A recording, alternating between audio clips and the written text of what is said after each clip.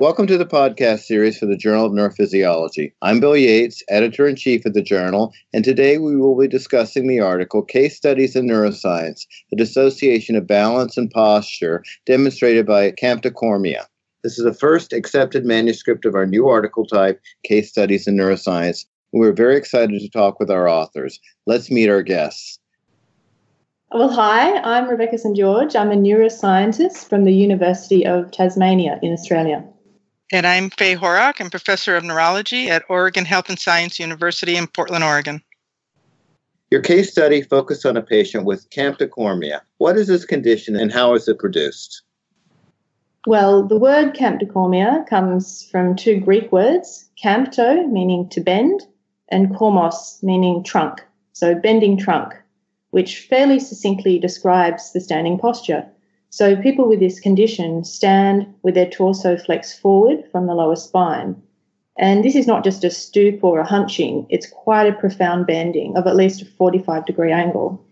Although when lying down horizontally, their spine is straight, so there's no actual structural problem with the spine.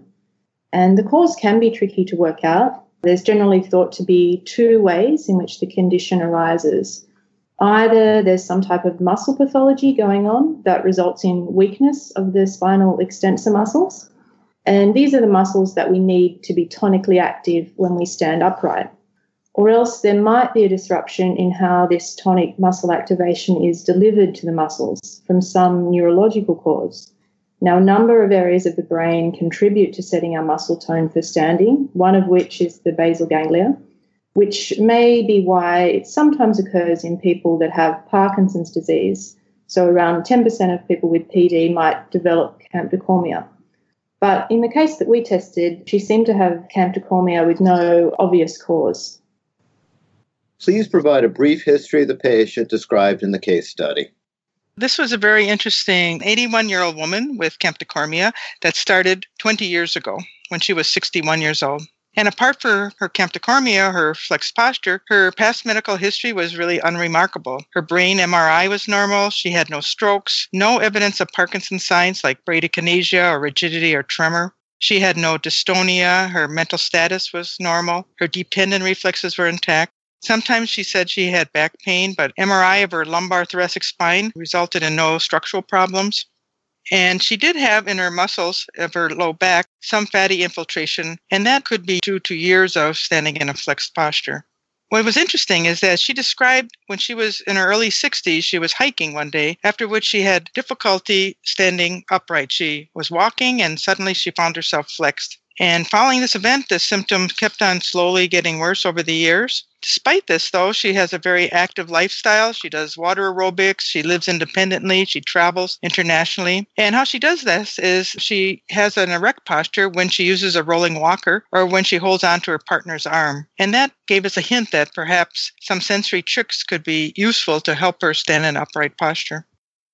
The key finding of your study is that balance and posture are not controls of the same neural process. What is the difference between balance and posture? Well, it can get a bit semantic, really, but it's generally understood that posture involves how we align the body segments with respect to each other and to external references. So, for example, people have been shown to align their bodies to various cues from the environment when they're standing. And generally, this is to gravitational vertical. But visual cues and the support surface also can have some input, because with subtle manipulations, say by exposing someone to a visual scene of a room that is 1 or 2 degrees off vertical, the body will align to the visual scene, even though they will be standing at a slight angle without realizing it. Whereas balance, in the context of human standing and walking, is essentially the ability to avoid falling over. And this comes about through a complex mix of sensory motor reflexes that are triggered when balance becomes threatened. Now, balance and body posture are obviously tightly linked. So our balance system may need to respond to a change of body posture.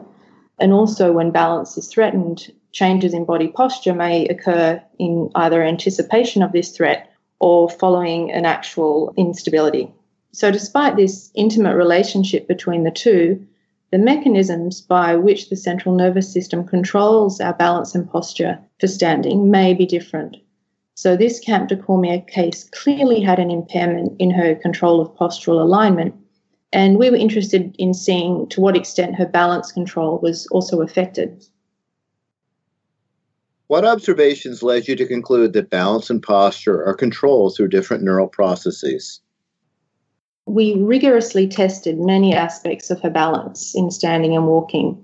So we made the floor slip out from under her and looked at the latencies in which she could recover.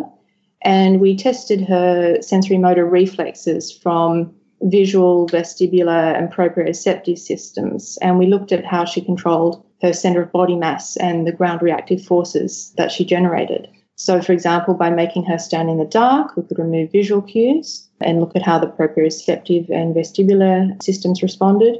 We could also move the visual scene. We tilted her ankles in the direction of her sway. So again, the proprioceptive cues became less useful and she had to rely more on vestibular cues. So in all these sort of standard ways that we tried to destabilize balance, she performed very well. And it was clear that her sensory motor reflexes for balance were fine, even for someone of her age. However, it was clear that there was a problem with her control of postural alignment. So the fact that posture was damaged and balanced was not implied that they are subserved by different neural processes. Now, when we asked her to, she could actually stand with her torso upright for a few minutes, although she said she had to focus quite hard to do so. And once she relaxed, her upper body slowly flexed forward over a couple of minutes. And we noticed during that time that while her hip and trunk were flexing forward, we could see that the reason she didn't lose her balance and just topple forward was because her ankle and knee joints were extending at a similar rate so that her center of body mass stayed over her feet. So again, this demonstrated good balance responses. Now, the fact that she could stand upright when she said she focused hard or held onto her walk, as Faye mentioned, it made us wonder whether it was the voluntary pathways from her brain to her muscles were intact, and it was just the involuntary pathways that set the muscle tone that were disrupted. So we measured the tone of her trunk muscles during upright standing using a device conceived and built by our co-author, Victor Gerfinkel. And sure enough, her muscle tone did appear to be abnormal. So we played around with a number of techniques in which her voluntary drive could be used to override the abnormal tonic muscle activity. And this is what the dystonia literature would call sensory tricks. So, for example, we had a small accelerometer attached to her trunk and she wore some headphones. So when she started to flex forward, a sound played higher in pitch, acting as a conscious reminder to correct her posture.